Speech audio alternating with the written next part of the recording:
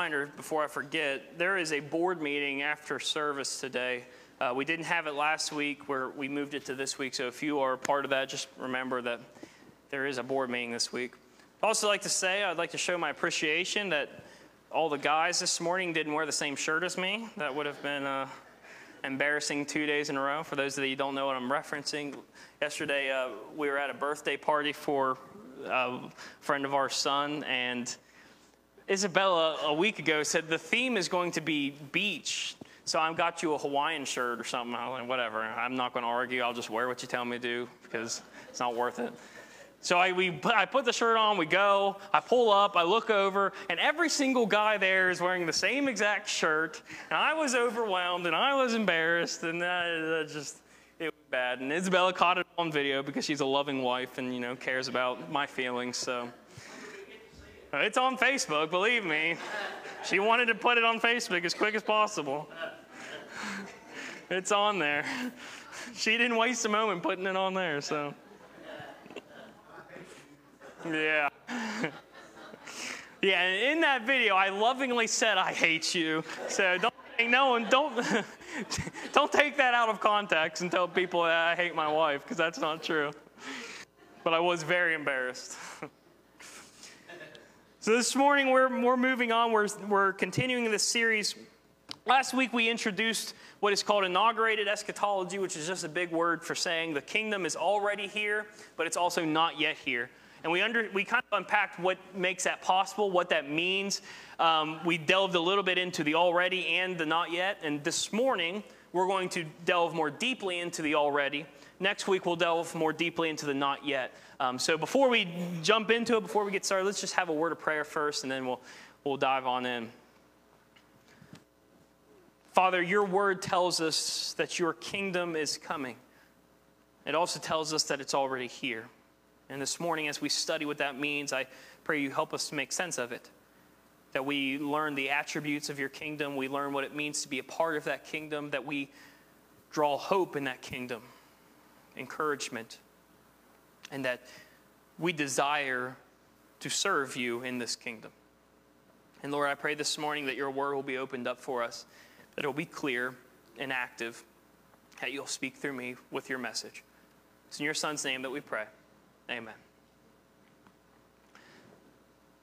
Have you ever thought of how different aspects of our life in America would be if just a few things were different hundreds of years ago? If things had happened differently hundreds of years ago? Or have you ever thought about how different maybe things are today, especially, than they were at the founding of our nation?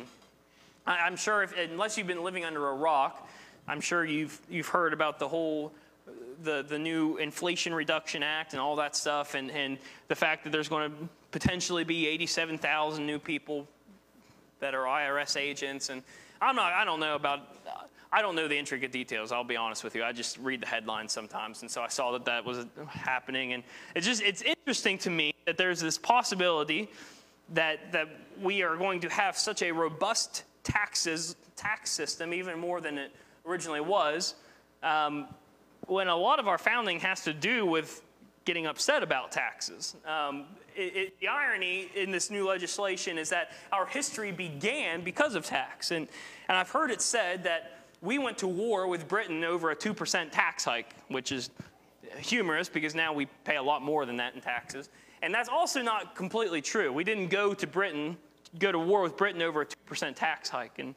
And this is probably going to be one of the most boring introductions of a sermon that you've ever heard, but let me get to my point here in a second. If any of you remember your 5th grade history classes, the Stamp Act was an act that was enacted in 1765, and it was a way for Britain to recoup expenses for the 7 Years' War. They had spent a lot of money going to war with France over territorial things, and they had to recoup all that money. So they imposed this tax on any type of paper, basically, in the States, or any type of mail and all sorts of things. And a lot of people like to say, well, we went to war with Britain over this act, but that's not entirely true, because Britain quickly realized that we weren't going to pay that tax. And within 1 year, they repealed that tax act. They repealed the Stamp Act. But then they signed quickly a new one called the Declaratory Act, and that was what we went to war with. We went to war because they repealed the act and then said, but we're going to repeal this tax act because you guys aren't paying it, but here's the new act. We're in charge of you. We tell you what to do. We rule you, and if we tell you to do something, you got to do that something. And they put that act out after they repealed the Stamp Act, and that was the straw that broke the camel's back. Because if you know anything about Americans, we don't typically want to be ruled. We don't want to be told what to do. We don't like it when people infiltrate on our private business. And that's not just something that's modern, no matter what political aisle you are on. That is something that 200 years ago was true. And that is why we went to war. We went to war because we didn't want to be told what to do. And so, now you might be wondering, okay, what does this have to do with anything? Why did we have this history lesson just to learn that I don't like to be told what to do? My wife can tell you that I don't like to be told what to do, or vice versa. We all kind of have this innate passion within us that we want to do what we have our mind set on. It doesn't take a history lesson to determine that, but I want to just point out that when it comes to kingdoms, when it comes to sovereignty, when it comes to submitting, even though we live in the kingdom of America and we might follow or align ourselves with one political aisle or another, a lot of times we struggle with the aspect of being ruled. And I know that I'm going to say that word a lot today because it's about the kingdom.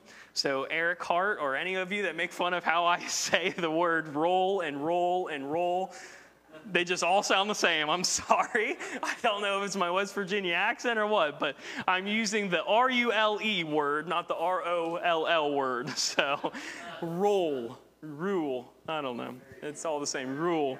It just sounds so unnatural when I say it that way. The point is, we don't like being ruled. We don't like being told what to do. But that creates problems with our Christian walk. Because when we come to faith in Christ, when we give our lives to Christ, we are saying, Jesus, be my king. Be my ruler. Have sovereignty over my life. I want to belong to your kingdom. And so even though, we can look in history, all throughout human history, not just American history, and see that humans don't like being ruled, at the same time, as Christians, we are submitting ourselves to just that. Which means that whenever we are making that decision, whenever we're making that proclamation, Jesus, take over my life. Here's my life. Come into my life. Let your spirit work within me. We're simultaneously saying, rule my life. Let me be in your kingdom. Let me be a citizen in your kingdom, which means we also have to learn what it means to live in that kingdom. What are our obligations to that kingdom? What does life look like in the kingdom of God already? Next week we'll talk about what the kingdom of God in eternity is and what that has to do, what the not yet kingdom is. But what does it mean after we submit ourselves to God now? What does it mean to live in that kingdom already? And to really understand this type of language, the kingdom already language, we have to start by looking at what the kingdom is in the Old Testament. So turn with me to Isaiah. This is Isaiah chapter 9. So we've said before that the kingdom of God is a reference in a lot of prophetic literature to what's called the Messianic kingdom. The Messiah was supposed to be of the lineage of David. So he was supposed to come from the line of Judah, from the lineage of David. And he was supposed to be this person that rose up, that threw off the oppressors of the world, that set Israel back where its rightful place was, that this Messianic king was supposed to be a strong ruler. And we get a lot of that language from the book of Isaiah, and as well as other prophets. But that sort of understanding of what the Messianic kingdom would be, it influenced how the people during Jesus' day understood the kingdom. So if we're going to understand what Jesus has to say about the kingdom, we have to first understand what the the knowledge of the kingdom, what the thought of the kingdom was in the day that he first talked about it. So here's where that kind of thought comes from. Isaiah chapter 9, starting in verse 2, it says, "The people walking in darkness have seen a great light. A light has dawned on those living in the land of darkness." Now remember, this is a prophetic oracle. This was written in around the year 600, 650, and it was during a time when the northern kingdom of Israel was going through some turmoil, and they were about to potentially be captured. So actually it was 750, not 650. Sorry about that, wrong date. 750, they were about to potentially be captured. They were falling apart, and Isaiah gives this prophecy about the kingdom of God, or the Prince of Peace that would come to eventually rule them. And so even though this people have been walking in darkness, they're about to see a great light. So this, if you're an Israelite that's in captivity, reading the scroll of the prophet Isaiah, you're going to read this and you're going to find some hope. And as he continues on, he says, talking about God, "You have enlarged the nation and increased its joy. The people have rejoiced before you as they rejoice at harvest time, and as they rejoice when dividing spoils. For you have shattered their oppressive yoke, and the rod on their shoulders, the staff of their oppressor, just as you did on the day of Midian. For every trampling boot of battle and the bloodied garments of war will be burned as fuel for the fire. For a child will be born for us. A son will be given to us, and the government will be on his shoulders, and he will be named Wonderful Counselor, Mighty God, Eternal Father, Prince of Peace. The dominion will be vast, and its prosperity will never end. He will reign on the throne of David and over his kingdom, and establish and sustain it with justice and righteousness from now on and forever. The zeal of the Lord of armies will accomplish this." So, put yourselves in the shoes of an Israelite person who has been cast out of their kingdom, who is being oppressed by other nations, specifically Assyria and Babylon and Greece and Rome, all throughout their existence after being kicked out of the land of Jerusalem, of Israel. The Israelites found themselves at the hands of oppressors. And imagine you're one of those people that are constantly beaten down, constantly broken. And then you recall the words of Isaiah saying, eventually, one's going to come who's going to sit on the throne of David. And the government's going to be on his shoulders. And he's going to throw off your oppressors. His dominion will be vast. His prosperity will never end. And the kingdom, the nation will be enlarged. And everyone's joy will be increased. Now, if you're an Israelite, that is hopeful to you. But you're also reading this through the lens of an Israelite. And you're thinking of this in terms of your nation. You're thinking of this in terms of your kingdom, in terms of only helping your people. And so whenever the Pharisees come into the scene during Jesus' ministry, this is the attitude that they had. This is what they were thinking of. They were thinking of a political kingdom through a messianic Messiah, through the line of David. And so, as the Old Testament states here, they saw the kingdom as something that would be vast, that would be prosperous, that would never end, but would be something earthly. It would be a time when the Israelites would be on top of the world, where they would rule, where their king would throw off the oppressors that were on them. Didn't have anything to do with sin. Didn't have anything to do with the dominion of Satan and evil. It didn't even have anything really to do with the Gentiles. They would be a blessing to the Gentiles, but you better believe the Jewish people thought that they were the ones that were going to do the ruling. They weren't concerned with an eternity. They weren't concerned with a kingdom outside of a political kingdom given to them by the Messiah through the Davidic line. That was the understanding of the kingdom motif given to us through the prophets as understood by the Pharisees.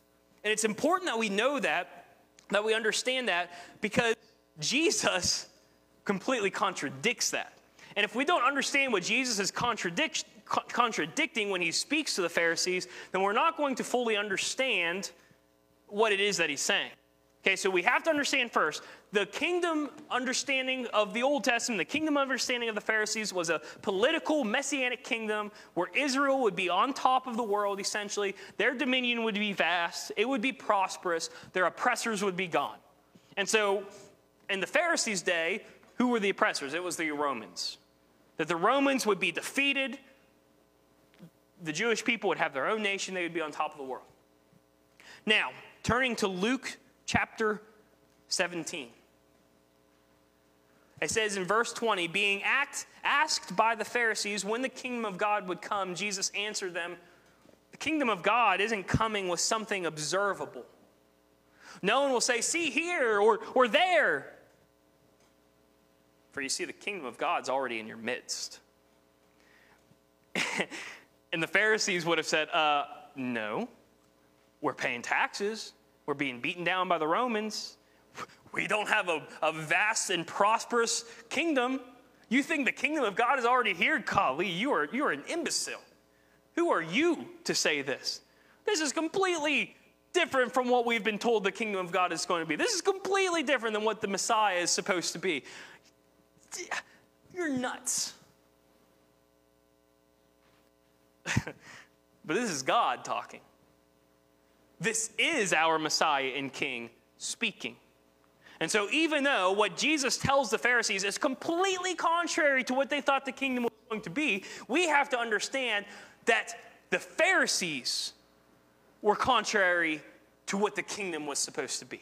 That their thinking was wrong, and Jesus is the one telling the truth. The kingdom of God isn't this thing that we're going to know, that we're going to see, that we're going to interact with while we live here. It's already in our midst. And what does it mean when Jesus says it's already in your midst? What makes the kingdom of God in the midst of the Pharisees, in the midst of the first century Jews? It's him. He's the difference. Before Jesus came, the kingdom of God wasn't there. When Jesus came, the kingdom of God became established. Why? Because God walked the earth.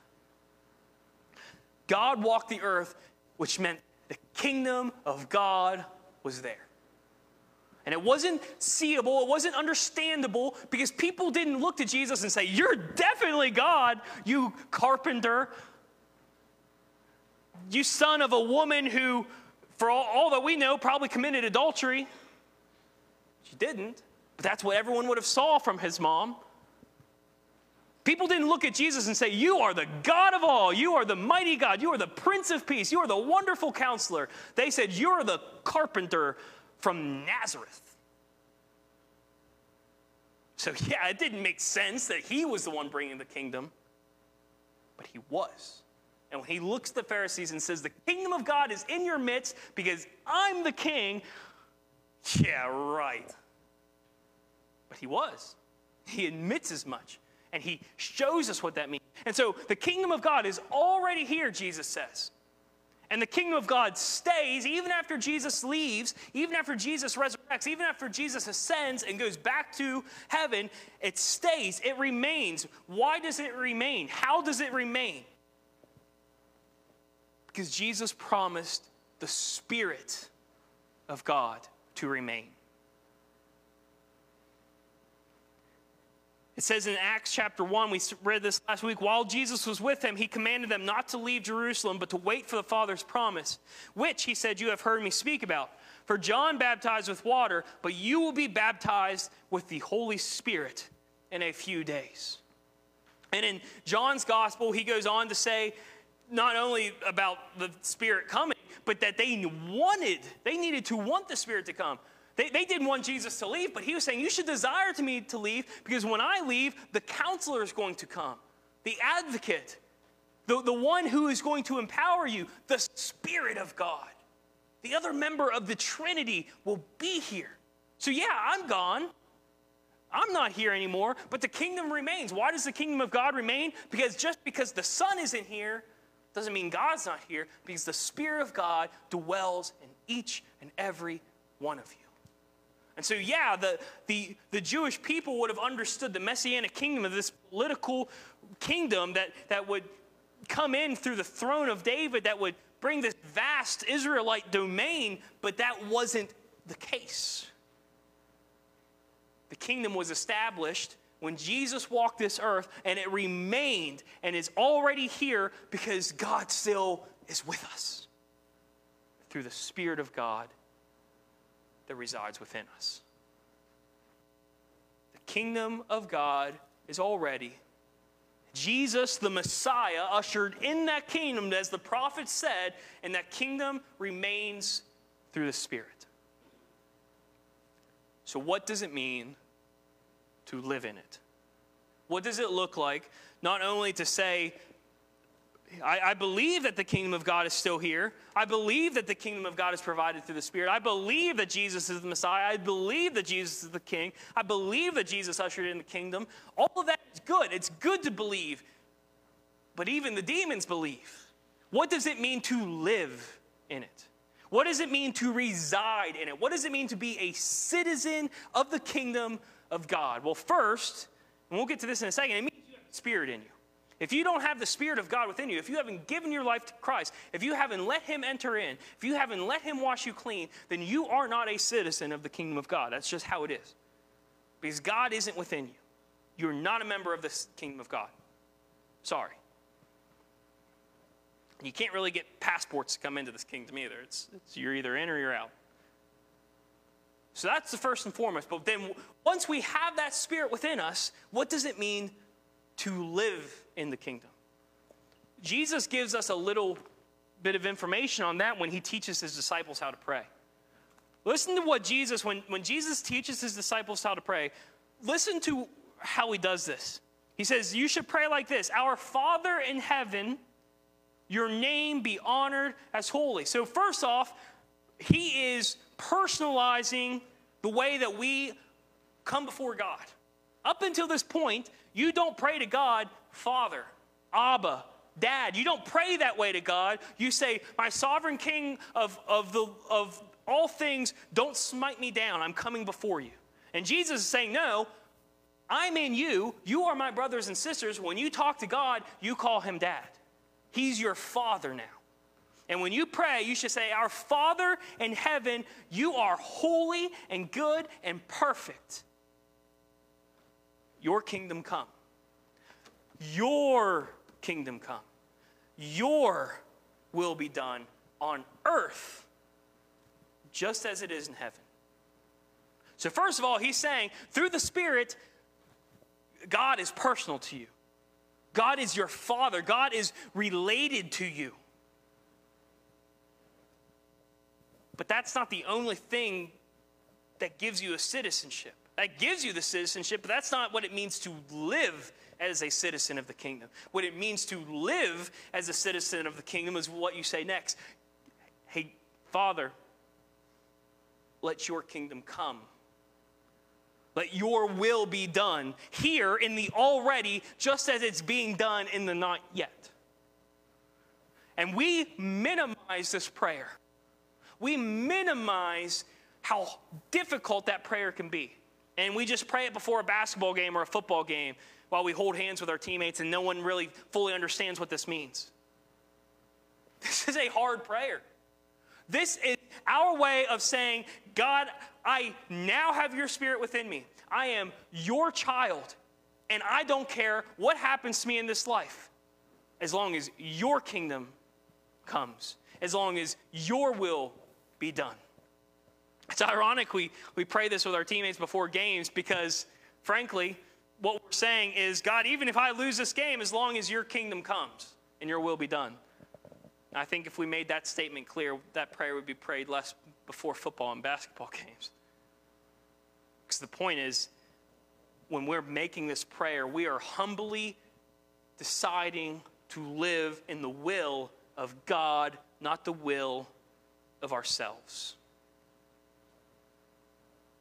That's what it means to be in the kingdom of God. It means that we gain that citizenship through the Spirit, but to live in that citizenship is to say, every single day, your kingdom, will in my life. Not my kingdom, not my nation, not my political aisle, not my desires of this world. Yours. And that's a very hard prayer, a prayer that takes humility, a prayer that takes a devotion to God. And it also takes an action. Listen to what Jesus, as he continues on in Acts, what he continues to tell his disciples. He said to them, it's not for you to know the times or periods that the Father has set by his own authority, but you will receive power when the Holy Spirit come on you.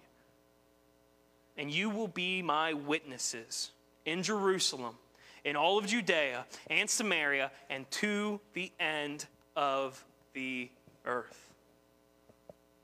So it's one thing to say, the Spirit is within me, so now I'm a part of the kingdom. It's another thing to say, okay, because the Spirit is within me, God, you know what? Your kingdom comes. Not my life. It's not about me. It's about you and your kingdom and your will. And then it's another thing to even go further and say, okay, because it's about you, because it's about your kingdom, because your Spirit is within me, let me be your witness. Show me where I need to go in the world. Show me how I need to be your hands and feet. Show me how I bring more people into this kingdom that is yours. To live in the kingdom already means that we're submitting to the will of God. It means that we are humbly coming before him and saying, my life is yours because your kingdom is already here. And your Spirit is within me, and I'm a part of that kingdom, and I am submitting to your rule. And like we said at the start, that is hard for us to do. But when we do that, the kingdom of God, as described by Isaiah, it's not just this metaphor or this piece of imagery of the not yet. A prosperous kingdom that is vast. We might think, well, that's not the kingdom already. But it is. Because when we are fulfilling what it means to be a part of the kingdom, we're taking the name of Jesus to the ends of the earth. How vast is the ends of the earth? And when we're living in what Jesus calls us to do, and we are placing our hope and our faith and our trust in him, and we're saying no matter what happens in this life, I trust that I have blessing, and I trust that I have the treasure of all treasures in heaven, then we're prosperous. And so what Isaiah said about the kingdom is true in the already, and it's true in the not yet, that the kingdom is vast, that it spreads to the ends of the earth, and the kingdom is prosperous because our treasure is not a treasure that can be measured here, because it's a treasure that is given to us in its fullness through the kingdom and the eternity that is being prepared for us. Ultimately, I want to close with this passage from Luke's Sermon on the Plain. Jesus is, the Sermon on the Mount, the Sermon on the Plain, scholars debate on whether or not this was all one sermon given at one single time, or whether or not it is Jesus's greatest hits. Like it's all of his biggest teachings, all of his most well-known teachings, all compiled together and put in one place, both in Luke's gospel and Matthew's gospel. Regardless, we know that this is the center point of his teaching. And at the center point of his teaching is the Beatitudes. Listen to how Luke gives these Beatitudes. He said, Jesus looked up at his disciples and said, "Blessed are you who are poor, because the kingdom of God is yours. Blessed are you who are now hungry, because you will be filled. Blessed are you who weep now, because you will laugh.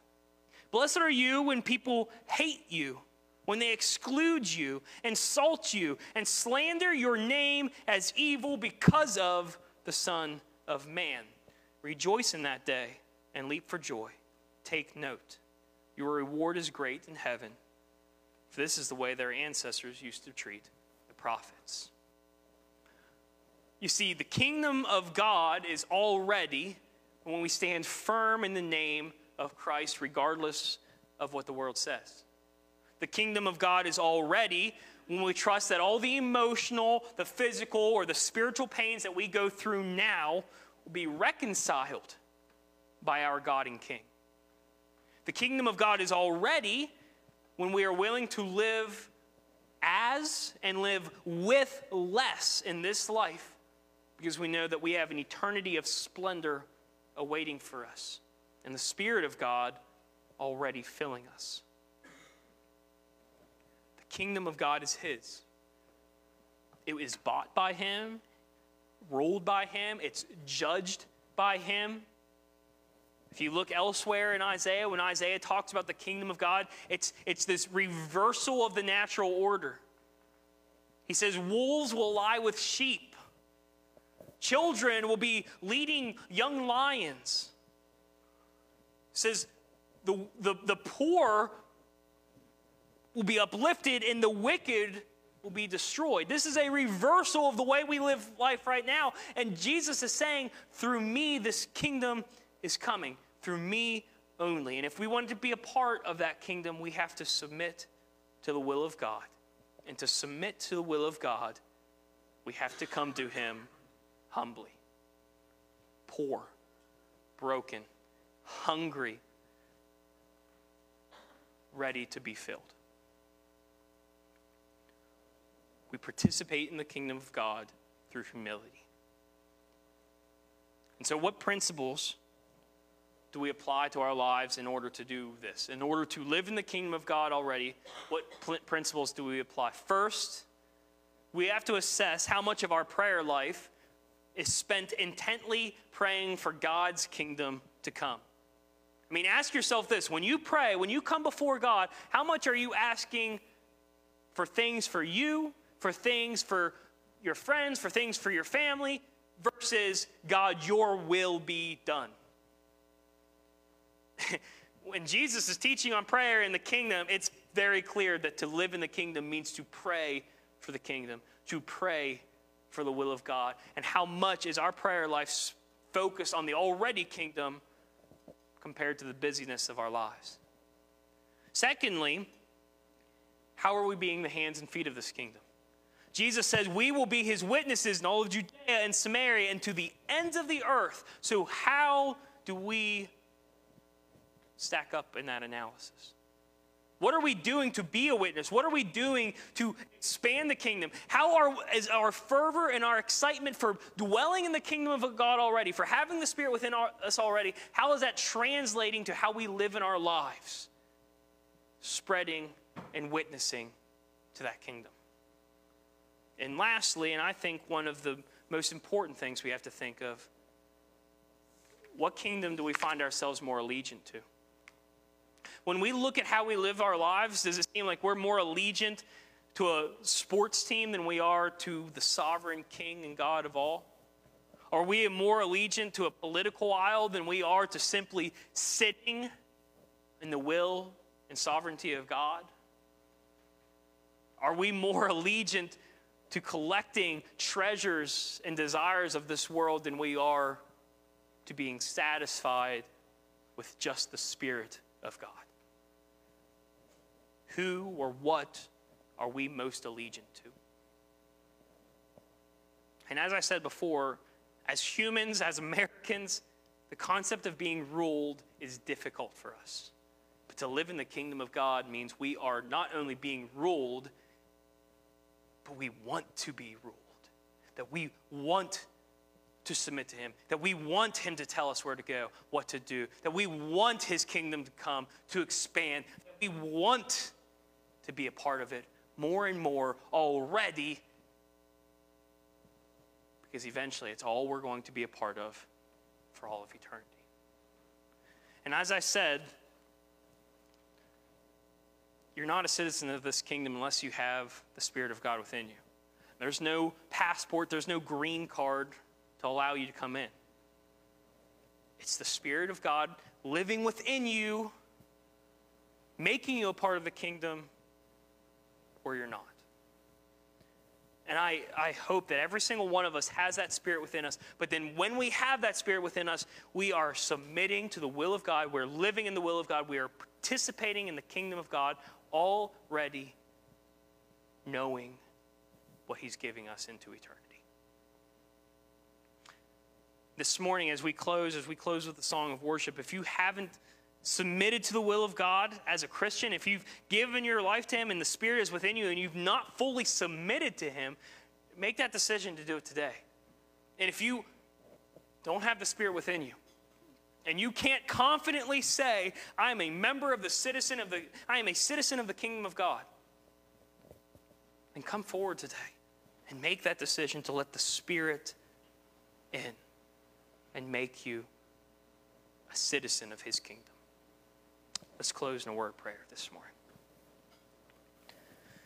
Father, your kingdom is already here. It is established. And your sovereignty is vast and good. And Lord, I pray that we as the church here at Freedom, that we are fulfilling what you want us to do. That we are being your witnesses all over the world. That we are praying for your kingdom to come. That we are praying for your will to be done. That we are submitting to you with joy. And I pray, God, that anyone here who doesn't have that Spirit within them, who hasn't given their lives, that you are tugging on their hearts, telling them why they need to do so.